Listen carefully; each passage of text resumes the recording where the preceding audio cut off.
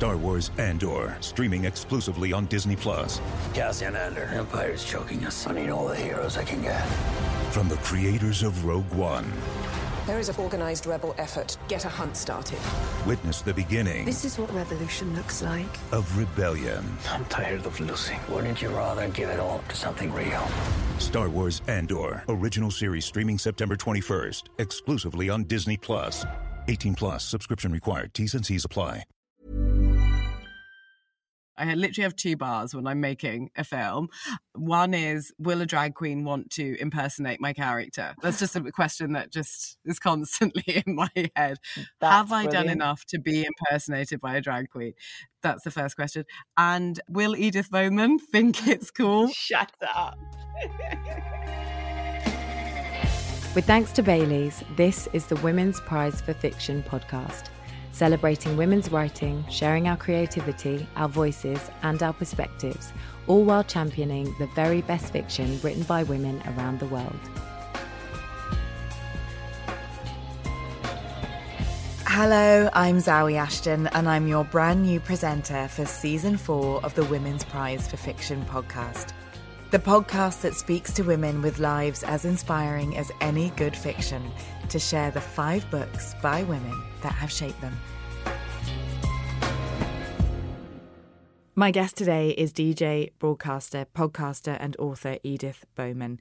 From her early days on Hit List UK for MTV to bringing the nation together for huge communal events like Glastonbury or the BAFTAs, Edith's long and impressive career in broadcasting has always been so impressive to me, and she's been like a real touchstone and a guide into so much of the music that I enjoy and the cinema I enjoy and the media generally for myself and so many.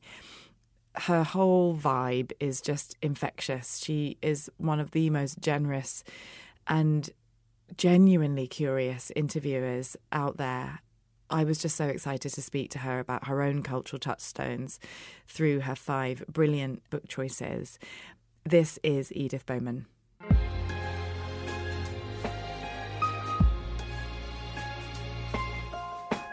Oh, Edith, how amazing to have you on the line. I feel like I can touch you through the microphone and give you a hug. Isn't it nice being able to hug people It's again? wonderful. In a sort of controlled environment. As long as it's controlled, I'm absolutely fine with hugging. And also, apologies for my awful coldy voice, which is my worst voice on the radio ever. Sounds dead sexy. Your peerless podcast soundtracking, which started in 2016, a recent episode that I listened to, I think you said you'd only missed 2 recordings in 5 years. Is that right? Yeah. I mean, yeah. Come and on. I think one of those was because it was Christmas, and the other one was because Ben, my editor, was ill. It's just my friend Ben and I that make it. I book all the guests, I record all the audio, I send it to him, and he does his kind of Jedi tricks on it and makes it sound awesome. And then I'm always playing catch up with making sure I post on social about it and all that kind of stuff, because we don't have a big sponsor or a broadcaster that's kind of shouting about us to get us out there. We very much rely on word of mouth and the odd kind person tweeting about us or whatever. But I love it. It's such a passion project. It's, you know, we started it out of a bit of frustration, to be honest, because we couldn't get a regular slot on a traditional broadcaster. And so we were like, well, why don't we just go and do it ourselves? And so we did, and with that came an incredible amount of freedom, and that no one was telling us who we could and couldn't have as guests. So, you know, one week we may have Tarantino, the next week we might have Sarah Bridge, who's an incredible female music supervisor. And I love that. I love that there's no agenda. It's not all about, we've got to have big names. We just want to have really interesting conversations about things that we genuinely love and are, you know, intrigued by. I do feel like I have grown up with you in a way. And I mean that in the absolute best way possible. Because Hit List UK with you and Kat Deely, let's just go there. Oh my God. I was like, what am I watching? I can remember your outfits from that time. I'm just going to tell you now. I can remember the padded room, the amazing sort of burnt orange poof in the middle of the room that you two would just lounge on, whether it be in Adidas tracksuits, asymmetric, like belly tops, denim skirts. 9 times out of 10 with a hangover. Obsessed. Which I'm just absolutely obsessed with the idea that whole time on MTV, that whole early MTV generation was just so aspirational, because you all clearly were having these brilliant nights out, no camera phones. None of us would have known the next day where you were, who you were hanging out, what was going on. Can you just give me a little window so I can live vicariously for a second into what that was like? I mean, I came to London, and to be honest, it took me a little while to get used to being in London. Coming from a tiny little fishing village in Scotland, and I was down here for a good 6 to 8 months before I got the screen test for MTV. Thank you, Christine Boer. Who, it was so interesting because prior to that, I was getting really constant negative feedback about my accent. People tell me I had to go for elocution lessons. I had heard about this, yeah. And I was like, well, nah, you're all right, actually, because it's part of my identity. It's part of me. And so, I said no to all that. And thankfully, Christine Boer, who was given the challenge of launching MTV UK, wanted to represent the UK through accent. So that's, she cast myself, Kat Deely, June Sarpong, Sarah Cox, Donna Eyre, A, a lot of females, and B, with a lot of really quite distinct accents. I grew up in a hotel, so I was kind of used to sort of, party time. But this was another level. However, I will say that I enjoyed myself, and I definitely partied, not to the extent of some of the others. And I remember one particular Reading festival where it was supposed to be Donna, Coxie and myself hosting Reading Festival. And there was one day they just didn't turn up because I think they were still out from the night before. So I became this kind of weird sort of like Edel do it kind of thing, of sort of being the sort of the reliable kind of person in the house sort of thing. And it's a weird situation because it put me on the back foot slightly, but it did not stop me having the most amazing time. And, we'd get invited to the most random stuff. And Dales and I became really good friends really quickly. And, we ended up still very good friends. We did this travel show together that came out of us being round her flat one night, getting drunk, watching Thelma and Louise and going, wouldn't it be great to do a travel show like this? And we sold the idea to someone and they let us do it. It was nuts. Amazing. And so she kind of had come from this experience of, she'd been doing modelling. So she had this kind of whole experience of spending 6 months in Tokyo and all this. So she had this whole other kind of window into things. And I mean, the doors that opened when you were kind of on Dales's right arm was hilarious. Like I remember we got a lift back from one of the MTV Awards from U2 in their limo, and it wasn't like they were trying to sort of try it on or anything. Or they just were really nice people who we had great chats with, we had a laugh with, and then Jerry, who was their security guard at the time, was kind of like, guys, can we drop you back at your hotel? And we're like, oh, it'd be amazing. And so they did, and that was it. And it was just like, did you two just drop us home at our hotel? This is so weird. And so there was the odd moment that was like that. And how old were you at the time? 21 or 22, I think. I felt like I was in a dream, to be honest, because the idea of, a girl from a little fishing village arriving in London and getting this break just felt kind of bonkers, to be honest, considering everything that had gone before that. I'd tried to get work in Scotland. That's why I came down to London, was because there was nothing there. Nobody was giving me a chance up there. It was quite interesting because at the time there was like kids TV was being made up in Scotland. Saturday morning kids TV on national TV was being made in Scotland, and I auditioned for like everything that was going, and nobody was kind of giving me an opportunity. So I was like, right, I'm going to go to London, see how it goes, And so then when it happened, it was kind of like, sorry. And so I kind of felt like I'm not sure I felt invincible. I kind of just felt like I need to enjoy this and be in the moment and make sure I make the most of this, because I don't know how long this is going to last. And I also think what was really interesting was the way that I came into MTV was slightly different to everybody else. So they were all kind of hired as pure like on-screen talent, whereas my role came through, to start with, MTV News. So I feel really, really happy that that's the way it was, because I learned so much, because I learned about writing the scripts, I learned about editing, I learned about research. And so that training was so important and so necessary. And I think it's been part of what's allowed me to keep doing, what I love doing, and it set the foundations for so much of what I do now, really. So I feel really kind of blessed and lucky that I had that route in, as opposed to being purely hired as a kind of on-screen VJ. I have to admit, I did go down an Edith Bowman YouTube. I'm not even going to call it a hole or a spiral. Sorry. It was actually I heavenly. It was, I would call it more like a box of Christmas decorations that you get down off the shelf. I came across, I can't believe I've forgotten this, the Celebrity Fame Academy. Oh my God. Clips from 2005. And your in those clips, did you see my mum dressed as a Blues Brother? I didn't see your mum dressed as a Blues Brother. Unfortunately, I'm sure I can go back and comb the same clips. But your mum is front and centre of your performances, wearing a huge, lovely badge that simply says Edith's mum on it. How supportive, like how key were your parents' support for you in this transition, as you're saying, from a very small town to a massive, massive life change, coming to London and being part of this incredible 90s fabric that you were part of? They are so part of everything that I am now in so many ways.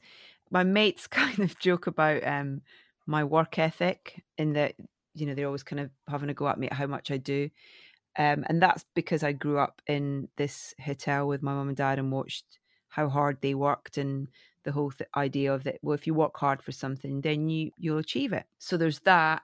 One of my earliest memories is watching my mum play Nancy and Oliver in the local amateur dramatic society with my dad, and thinking that Bill Sykes had killed my mum. I think I was about 3. How it didn't traumatize me for life, I have no idea. But kind of dad going, "It's only pretend," kind of thing, as I was literally about to scream my head off.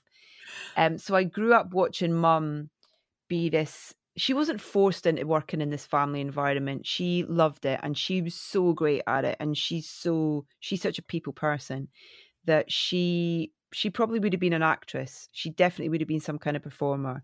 She was just the life and soul. She is the life and soul, whether that is her doing her fantastic Tina Turner lip sync, or whether it's playing these roles in various amateur dramatics.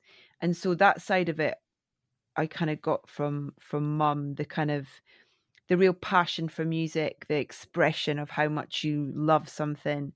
And then dad was more about just great collection of eclectic approach to things. And they never ever told me I couldn't do anything, whether that was when I was sort of 6 and 7 and one week I'd want to do gymnastics and the next week I'd go, actually, can I do karate?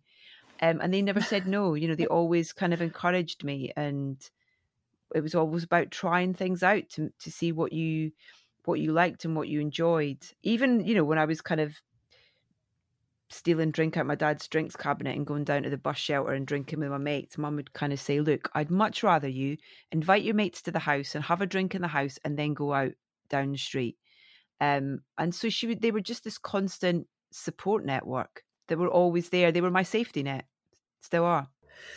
I feel like this is bringing us on seamlessly to your first Bookshelfie choice, which is from your teenage years, and that is The Marilyn Scandal by Sandra Shevey. Mm-hmm. I'm going to say Shevey. I think Shevey. As a teenager, you became obsessed with Marilyn Monroe. For me, it was the first book that I picked up that was one of the kind of deep dives into what happened to her. Yes. It was an infatuation with Marilyn Monroe.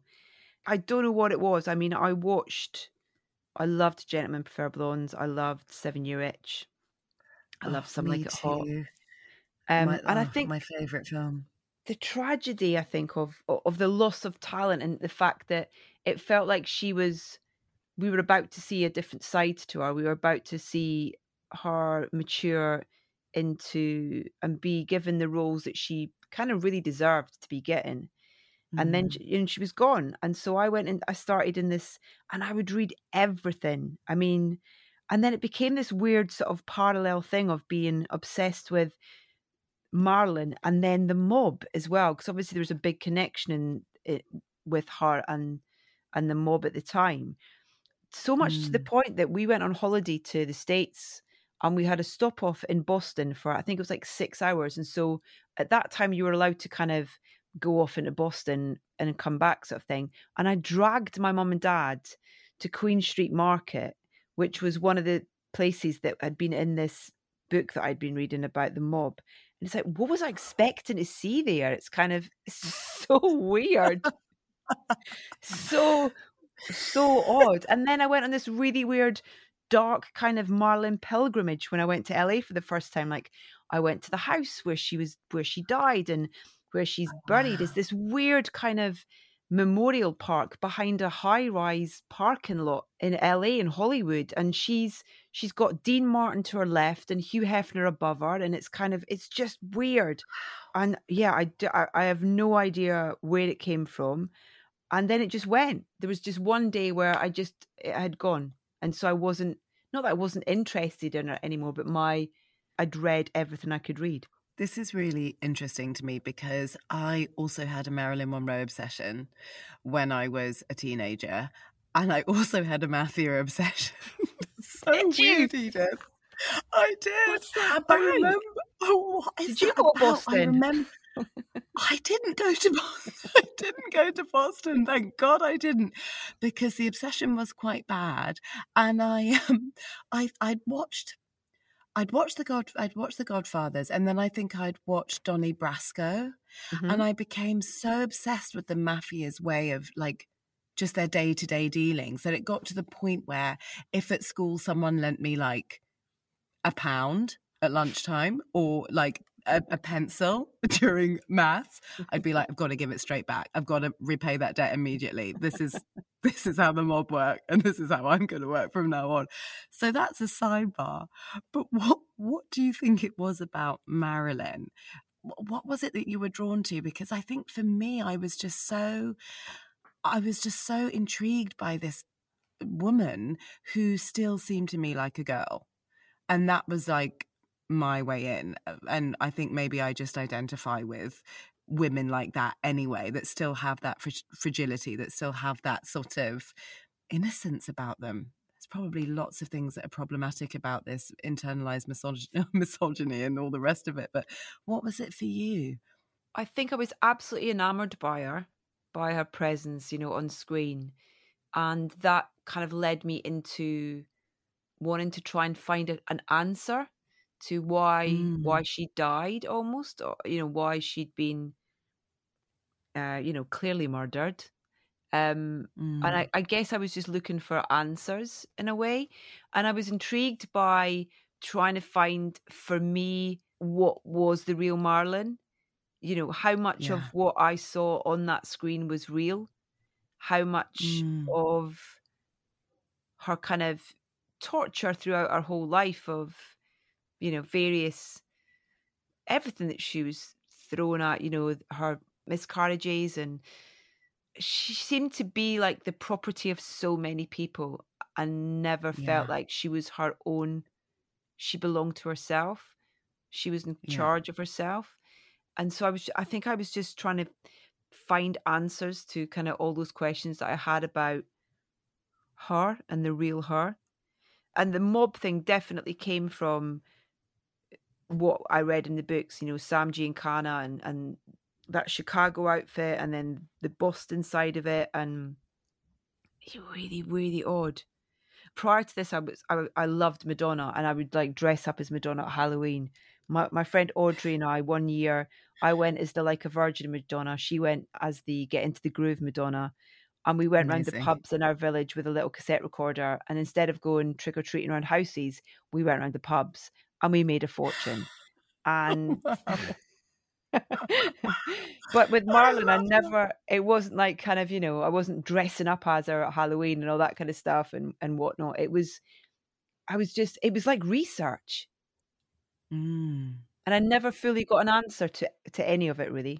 Hollywood at that time had so many two-dimensional depictions of women, didn't it? And it felt like with the star system that was so present in Hollywood studios at that time, it almost felt like these female stars were almost falling prey to these two-dimensional depictions of women. And she felt like one of those women. But at the same time, I draw so much strength from her screen presence, as well as the fragility. And for me, she was almost a star that helped me just generally get into film. There were those stars that just kind of led you to film. And then, like you're saying, maybe your obsession with them disappeared, but actually the love of film remained. And I wonder if she was sort of a gateway for you into one of your main passions, which is cinema. That's a really interesting point. It's a really, really interesting observation. I think that's, because I think that it's almost weird that the only power that she had really in her life was that performance for every film. Nobody else was in control of that. That all came from her. Yeah. Yeah, I think that's really interesting because when I say it was research, when I've got a big job coming up to do, a big interview for whatever it may be, I fall down rabbit holes of research. I've always almost got to pull myself out of it to go, okay, you need to write some questions now, or you need to think about what you're actually going to talk about and stop reading and watching interviews with other people. But I love that side of it. I love kind of feeding my brain with facts about people and films and process and creativity and craft. So you might well be right. I think he's nailed that. I think for me, it really shows, especially when people are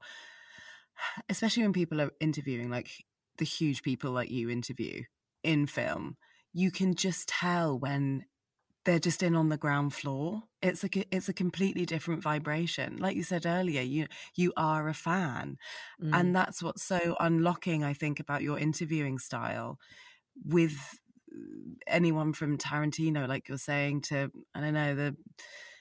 lead singer of any band you might be interviewing, or,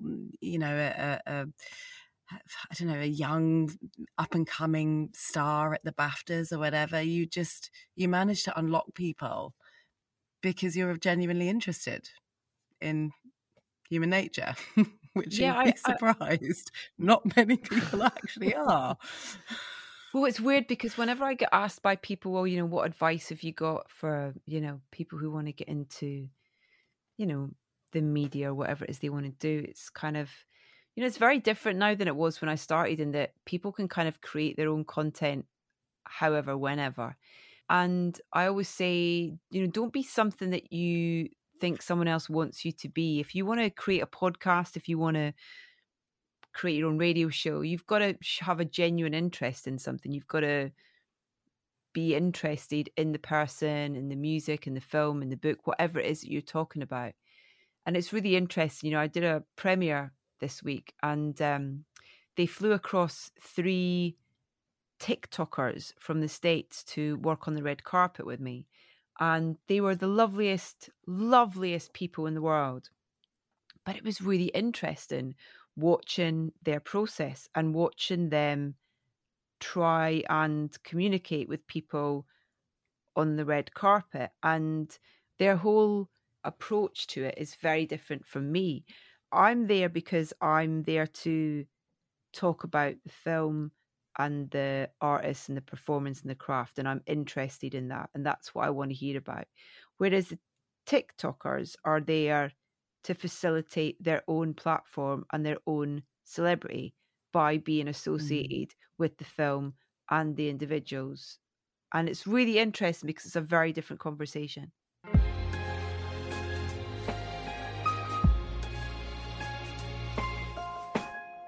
Your second Bookshelfie choice is sort of in a similar vein to where we're at right now in terms of talking about the building of persona and identity and celebrity. And your second choice is Sarah by J.T. Leroy, brackets Laura Albert. Now, tell me why this is your second choice and what drew you to this as a piece of literature.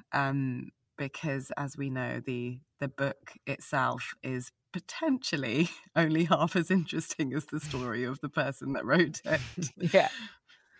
It's so my friend James, he's a good reader. He reads a lot and he always gives me great books to read. He gave me this book and he said, read this, you'll love it. Do not try and find out anything about this before you read it, just read it. And I think I read it in one sitting because it was kind of like, whoa. Then you kind of come out finishing it and you're kind of like, okay, right, who, where, why, what, you kind of, it's so point of view and honestly written in terms of, God, this person's been through, a lot. And then it transpires that it's a work of fiction by a work of fiction in a way. Yeah. Which it's weird because then there's the whole discussion about, does it matter? And it's a really interesting conversation because there's a whole conversation around that with regards to different industries, be that music, be that art, be that film, where accusations against someone are made for whatever reason. And it's, can you separate the art from the crime, the accusation? And not that this is that extreme with it, but there was a lot of negativity thrown towards Laura after it became apparent that J.T. Leroy was a kind of creation, kind of a real person, but not really. It's such a weird kind of, I don't even really know the truth about it all, to be honest. But I really like to take this book as a piece of fiction, and it is a fantastic read. It's dark, it's troubling, it's so dark, but it feels real. It feels like it's written from experience. It feels like it's written, from a lot lizard. Yeah. And whatever your thoughts are on, Laura and the whole J.T. Leroy creation, I think you can't take it away from the writing. Yeah. What do you think? I came to the documentary called Author, about this literary scandal that we're talking about, is called Author, the J.T. Leroy story, and it really is worth a watch. It's fascinating because I watched this documentary, which is brilliantly directed by Jeff Furzeig, who incidentally made a documentary on Daniel Johnston, which I don't know if you've seen, called The Devil and Daniel Johnston. It's absolutely amazing. So he's a director who kind of doesn't shy away from the the really complex artists in the world, and it unfolds as this tale of like this new literary star called J.T. Leroy, who is a kind of young androgynous man, who's kind of dressed up in these wigs and fedoras and sunglasses, almost like a Michael Jackson style kind of get up. It's really weird, isn't it? And this author is being heralded as the new enfant terrible of the literary world. I mean, having songs written about them, and celebrities are throwing themselves at him. Debbie Harry, Lou Reed. I mean, we're not talking small, small celebs. Tom Waits, I think, was a huge fan. And as the documentary goes on, as the story goes on, you find out that J.T. Leroy, the young man, is actually a woman called Savannah Knoop. And then you find out Savannah Knoop is actually the sister of the partner of the actual author, Laura Albert. If you're lost, you should be, because it's so incredibly layered. And Laura Albert is a woman in her 30s, an author in her 30s, a mother, who basically deemed herself too uninteresting to become a celebrity author. Yeah. And so had penned these novels under J.T. Leroy and managed to create this unbelievable circus around this persona. What I find so interesting is that she found herself not interesting enough to become a best-selling author, because she felt like she was too old and because she was like a working mom. And Sarah, the novel that you've chosen, is about a 12-year-old boy whose mother is a prostitute, and there's this terrible abusive relationship at the center of the story, an abusive sort of mother-son relationship. But for me, it's so sad that she herself didn't think that her stories and her experience was interesting enough to, kind of take out there to the literary circles. It's quite exposing. It's really exposing, yeah. I think it's a bit Emperor's New Clothes, in a way. For, it's funny, we were talking before we started recording about the art world, and I was I find the art world quite intimidating at times, because I'm not informed enough, sort of thing, and so you feel like you're absolutely outside the bubble of it, and you don't have the right pass to get in. And that's, I think, how she felt in terms of, in the same way that we were talking about Marlon, and that she felt like she had to be something. Everybody felt like they owned a piece of her and told her what she needed to be successful. And this is a woman who's in, she's not an old woman. She's in her 30s, and she's a great writer, is not being given the opportunities that she feels like she deserves. So she has a go at trying to do it a different way. And look what happens. It's so fascinating. Yeah, she plays Hollywood at its own game. Absolutely. And I love that. I think that I can totally relate to that, in terms of, when I was saying about the podcast and about it came out of frustration, nobody would give me a regular slot. So do you know what? I'm going to go and do it myself. It's I love her balls, in terms of, there is a woman who absolutely believes in her ability as an author, as a writer, and is going to work out a way to show everybody that she has got the skills and the ability to write great literature. The podcast is made in partnership with Bailey's Irish Cream. Bailey's is proudly supported. Star Wars Andor, streaming exclusively on Disney Plus. Cassian Andor, Empire's choking us. I need all the heroes I can get. From the creators of Rogue One. There is an organized rebel effort. Get a hunt started. Witness the beginning This is what revolution looks like. of rebellion. I'm tired of losing. Wouldn't you rather give it all to something real? Star Wars Andor, original series streaming September 21st, exclusively on Disney Plus. 18 plus, subscription required. T's and C's apply.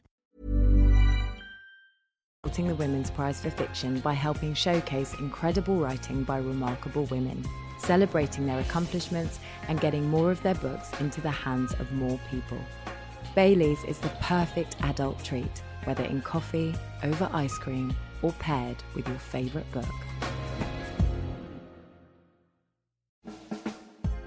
Enjoying the Women's Prize for Fiction podcast? Share the literary love and be a part of the future of the Women's Prize Trust by supporting our charitable programmes for writers and readers.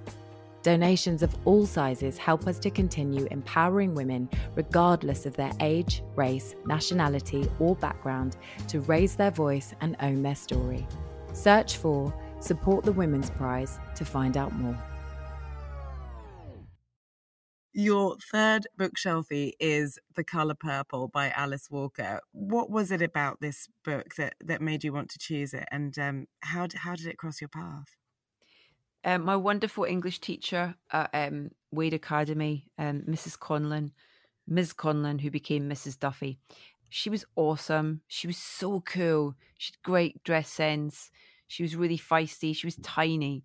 She spoke to us. She was one of the few teachers who you felt like wasn't talking down to you or condescending you or treating you like a child. I'm so grateful that she chose this book to be part of our syllabus, because it wasn't something that we were tested on. This was just part of her teaching throughout the school year. And I have in my hand my actual copy from school that I found today. I'm so lovely that I found it. Yeah, I was just like literally like on the back, it's got the kind of the beautiful picture of Alice Walker, and then it's definitely been through some kind of, I don't know, water damage, because all the purple writing's got this lovely kind of two-toneness to it. It's amazing, actually. This was a world that I was so grateful to be learning about, and I needed to learn about it because I grew up in a very small little fishing village, which was very white, which was very stuck in its ways, which was very protected from the rest of the world, or removed from the rest of the world. But in our little hotel, we felt, my mum and her family, my granddad was in the army in World War II, and he travelled a lot in the army, and he made friends all over the world when he was on various tours. And a lot of those friends he would continue to go and visit until he passed away. And one thing that he always did with the hotel was he welcomed people to come and work at the summers from, you know, all walks of life, all corners of the globe, really. And within the confines of this hotel, I learned so much about different cultures and different parts of the world, and how different people from different parts of the world were treated. And this book for me was such an important insight into the experience of these women.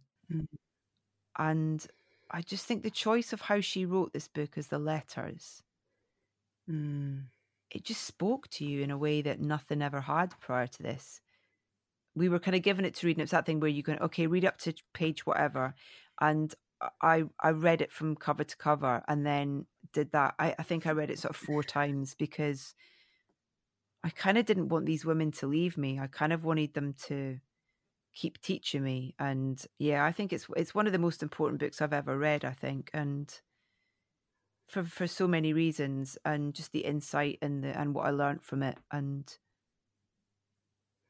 the compassion, I think, that I walk away from being grateful for from this book. I feel exactly the same. I don't think I'd be the person that I was today if I hadn't had this book on my A-level syllabus, and was in a similar position to you, that just a brilliant teacher who, you know, didn't do things by the rule book introduced this to us. And I just had never read anything that made female endurance into poetry. Yeah. Female endurance had been so literally presented to me before in lots of different ways. And then suddenly I was like, oh no, it's like a poetry, what women go through in any given lifetime. And female friendship and sisterhood and lesbianism and resilience. Yeah. As it says in the book, I still can't drive past like a field of purple without thinking of this book, or even probably seeing anything purple. It just takes me straight back. And I love the language that it's written in. You know, it's written in the characters speak, and that's, you're almost sat next to them as the letters are being written. And it's just an amazing piece of writing. I wonder how you feel about the adaptation of this book on screen, and generally your thoughts on books becoming films and that landscape. Yeah, I think that there are some that work, there are some that don't.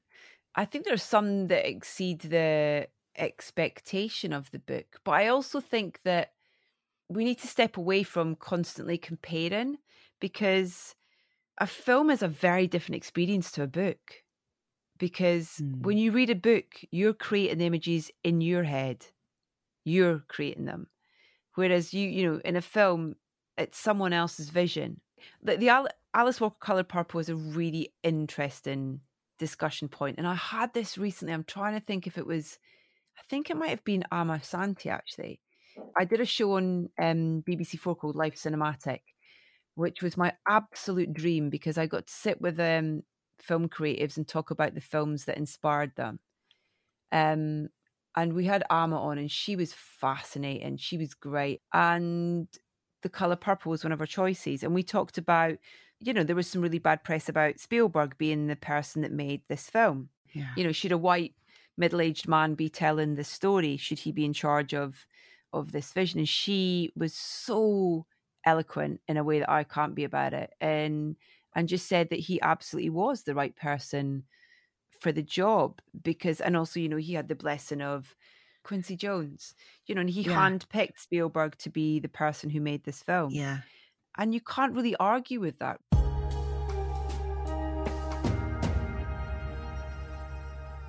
I feel like we are seamlessly heading into your fourth bookshelfie, Edith, talking about films and books in the crossover. Your fourth choice is Daisy Jones and the Six by Taylor Jenkins Reid, which for me, I was just like Cameron Crowe's Almost Famous is playing on a loop in my head reading this book. Isn't it the most sumptuous, nostalgic 70s just gulp of amazingness? I had, this is a bit of a kind of name drop moment, but I interviewed Johnny Marr, you know, previously of the Smiths, but very much of his own talents, be that as a solo artist or Hans Zimmer's go-to guitarist. I interviewed him, and then he introduced me to his daughter Sunny after we'd done the interview, who I just immediately connected with. She's an amazing, wonderful, wonderful person. And we sort of swapped numbers and kept in touch. And she sort of emailed me and was kind of like, can I send you some books? And I was like, absolutely. She worked at publishers. And one of the first books, I think it was the very first book she sent me, was Daisy Jones and Six. And I literally ate it.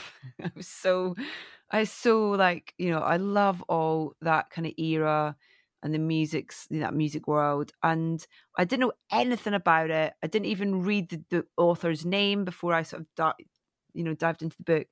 And I believed it so much that as soon as I finished the book, I went straight onto Google and searched for Daisy and was heartbroken that she didn't exist, that she wasn't real.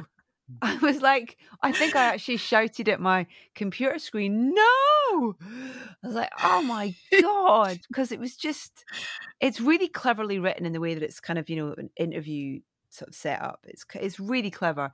And they had me hook, line and sinker. Sorry if it's spoiler alert for anybody who's not read the book, but you should still read it. And oh my God, I just loved it. And I was so sad when it ended because I didn't want to leave that world.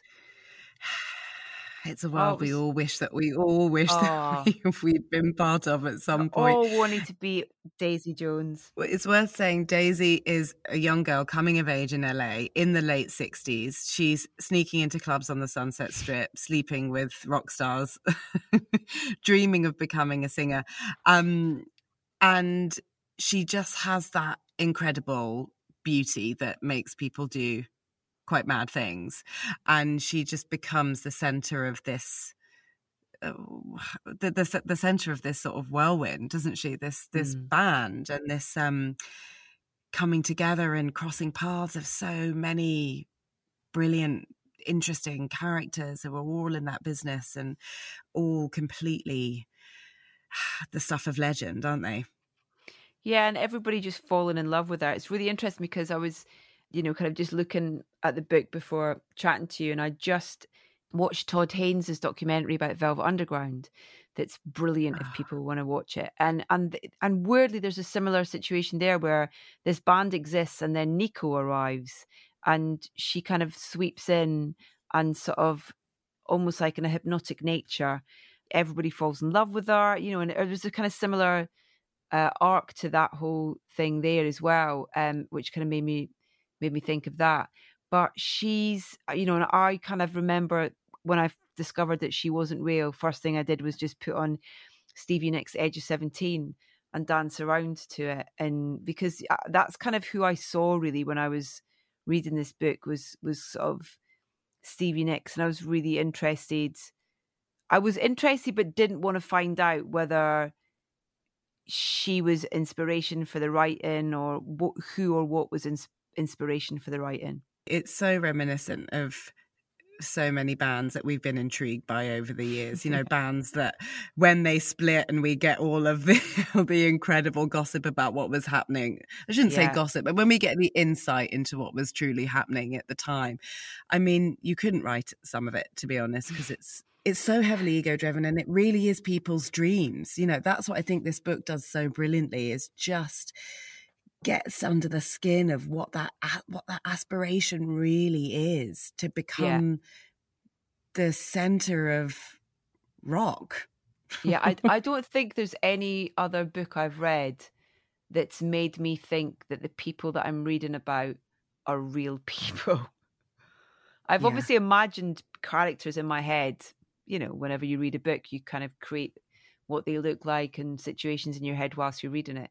But there's never been an experience where I finished the book and just thought, oh, I'm going to go and see if that album's on Spotify. What? They're not real? It was like so gutted. So genuinely gutted. Absolutely betrayed. I'm interested, Edith, is there a crossover between what pulls you towards music and what pulls you towards books? It's interesting because with music, as I get older, I'm pulled more towards lyrics, whereas I'm definitely a kind of melody person. So I will 9 times out of 10 have the lyrics wrong to a song, unless it's one I've listened to like 900 times. REM's Sidewinder Sleeps is probably one of my favourites that me and all my mates have always totally got wrong. Because I'm one of those people where someone will get into a conversation about lyrics of a song and they'll get really like deep and I'll just have to go, I have no idea. I'm just really like the way it sounds. And I think that's all right, you know, because it's about an emotion. And with books for me seem to be about recommendations, weirdly. What I find annoying is that I don't read enough. And I wish I had a bit of Keanu Reeves skills from The Matrix, you know, where he kind of plugs in and it's like, I can do Kung Fu. And I wish that I could kind of plug in and sort of inhale a book, because I have such a massive pile of books that I've bought from being enticed by the cover, the author, the title of the book. But I find that most of the books that I actually get around to reading have been recommendations or have been sent to me by friends or people that I know. This book is so heavily 70s influence. I mean, it really does kind of take over your senses and makes you feel like you're in that time. I'm wondering if you feel like you're born in the right era. Is there an era that you feel like you were destined to be born in and just weren't? Is it 70s LA as per this novel? Part of me thinks, you see, I wanted to be Carrie Fisher and the Blues Brothers. In the same way that I was obsessed with Marlon, I had a Blues Brothers obsession where I had this little white portable TV in my room, and my dad was always someone who had the latest gadget. And so at one point we had 2 VHS players, and I had one in my room with my little white portable TV, and I would just go to bed at night, put the Blues Brothers on, and fall asleep to it most nights at various points of the film. And I would just repeat. It's like Groundhog Day, do it again the next day sort of thing. It's weird because there are different times where I feel like, oh yeah, I'd quite like to have been around, like in Marlon's era, you know, the kind of whole Rat Pack sort of vibe. I would have looked after her. And then, you know, you, Daisy Jones, you go, oh yeah, that's my era. I think I'm just fickle when it comes to you know, the kind of romantic notion around different eras and what they throw up musically, and I think I get something from everything. I do want to ask one quick question before we move off from Daisy Jones and the Six. I worry constantly about my children not yet born, but I often worry about what things that my unborn children may or may not do. One of the things I am very worried they might do is decide to become actors. Are you because I know too much. I just know too much. Scientists, that's fine. I don't know what that entails. Are you worried about your children becoming rock stars? Well, I am more concerned about them wanting to set up their own YouTube pages, if I'm being honest. I found videos on an iPad of my 8-year-old pretending he had a little YouTube channel. And I was like, Spike, you are awesome. You're so good at talking about computer games and race cars and stuff like that. And it's absolutely fine to do it for yourself and stuff, but you are not setting up your own YouTube page. I'm just telling you now, sort of thing. So I have more concerns about that kind of thing. That's the only thing I don't want them to do, is to be like social media people. Like TikTokers or YouTubers or what it's like. I mean, have fun doing it, but have a skill, have a passion, have something that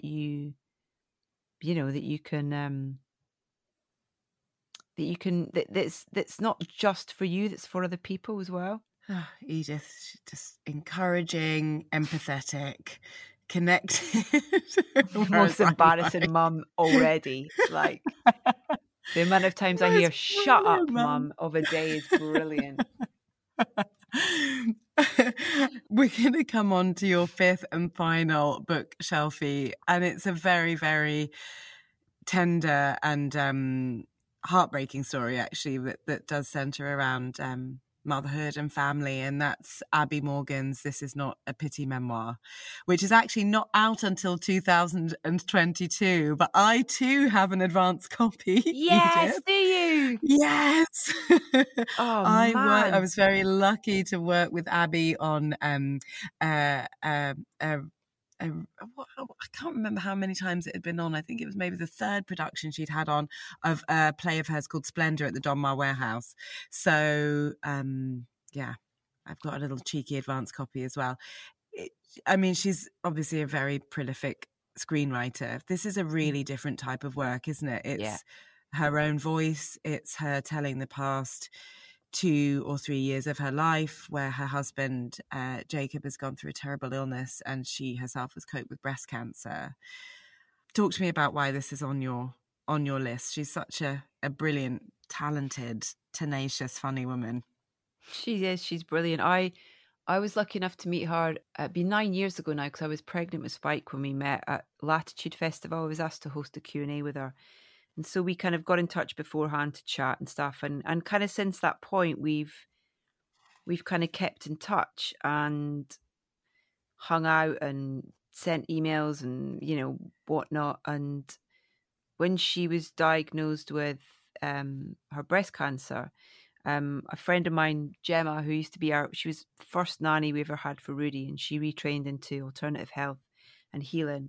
We used to joke about her being the child whisperer, and then she just has this amazing healing and wonderfully calming quality to her that put her in touch with Abby, and just to see if she could help in any way. And then, lockdown happened and everybody kind of retracted slightly into their own caves for a bit. And I'd kind of occasionally reach out and see how she was doing. I didn't want to, bother her or fill up any space that she needed for her family and her. But and then about 6 weeks ago, she got in touch and she sort of said, "I've written a book. Can I send it to you?" And I was like, no, of course you can't. It's like, I would be honored.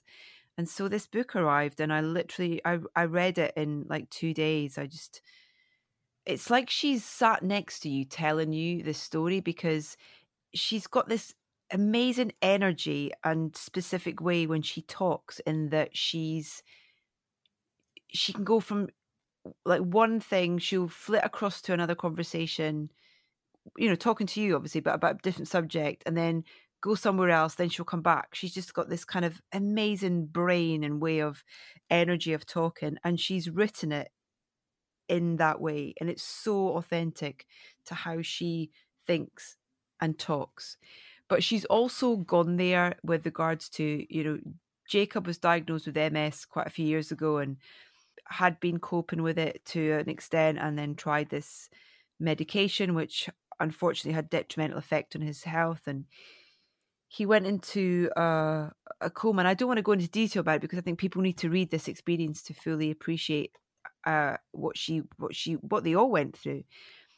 But the way that she finds humor in the situations, but then also in the way that she's brutally honest about her thoughts, which makes me feel comforted by knowing that it's okay to have thoughts because they're not actions. And sometimes thinking something is a good way of addressing something. Mm-hmm. And so I just think that this book will be so many things to so many people. And I think her courage in sharing this story should be applauded and celebrated. It's a brilliant, brilliant book. And it's such a love story as well. It just helps you just put so many priorities in the right order, which is just what the past 2 years have been about as well, haven't they? I mean,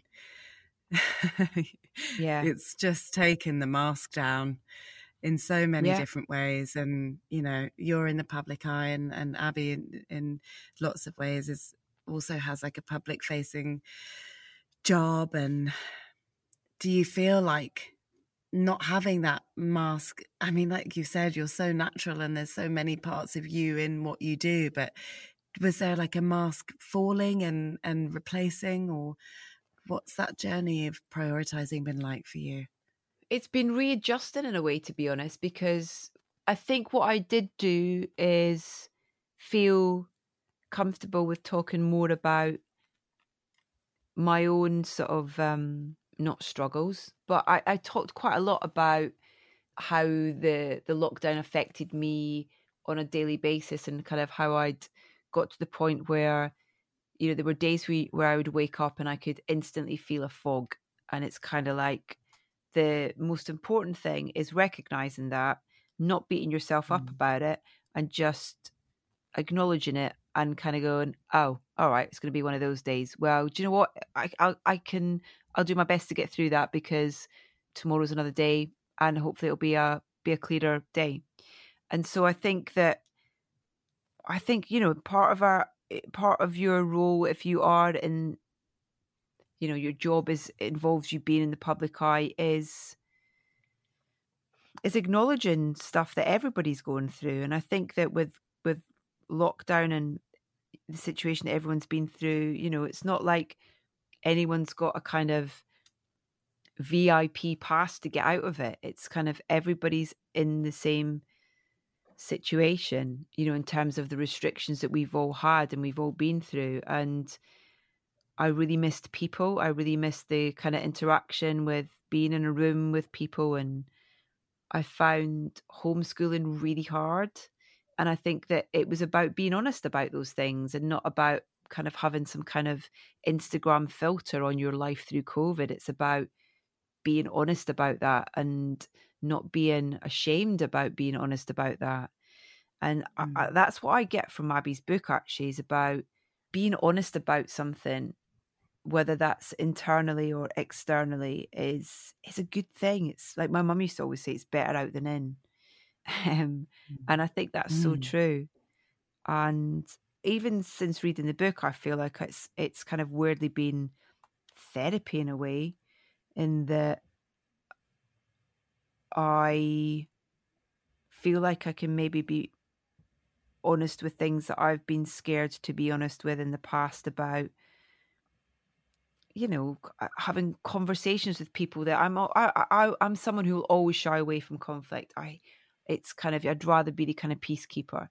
But sometimes things need to be said, and sometimes it's better to face that and have that conversation, because there's a way of talking through it. There's a way of coming to a conclusion. There's a way of addressing a situation. And I think I've found a lot of courage in addressing that side of me through reading Abby's book, actually. That's such a wonderful thing.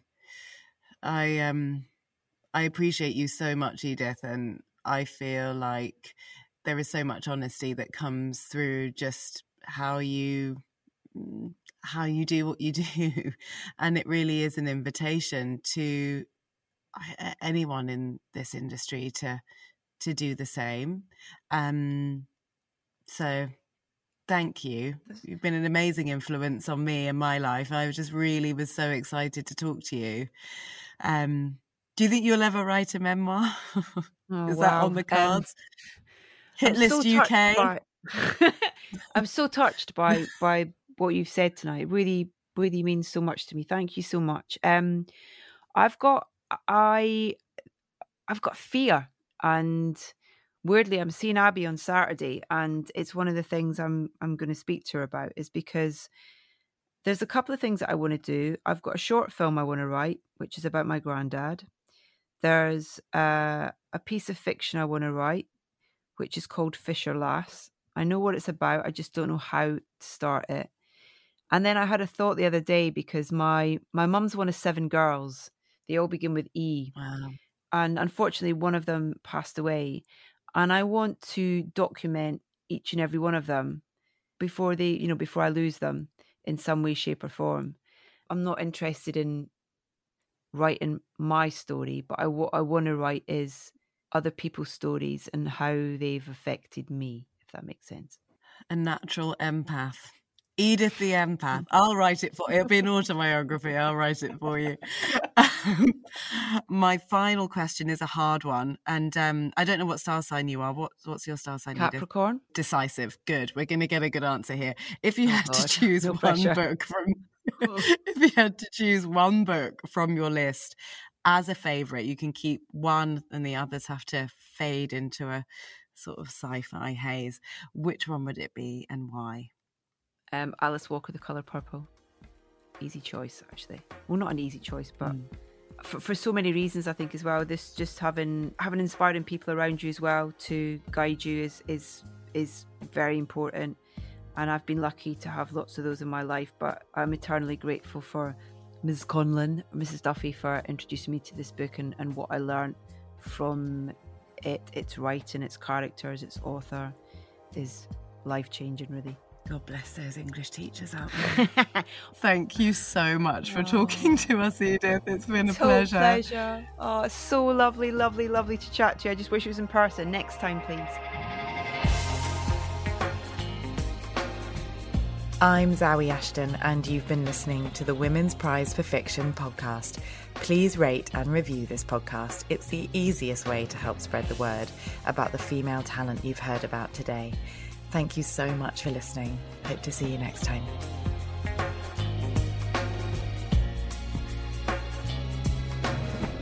You've been listening to the Women's Prize for Fiction podcast, brought to you by Baileys and produced by Birdline Media.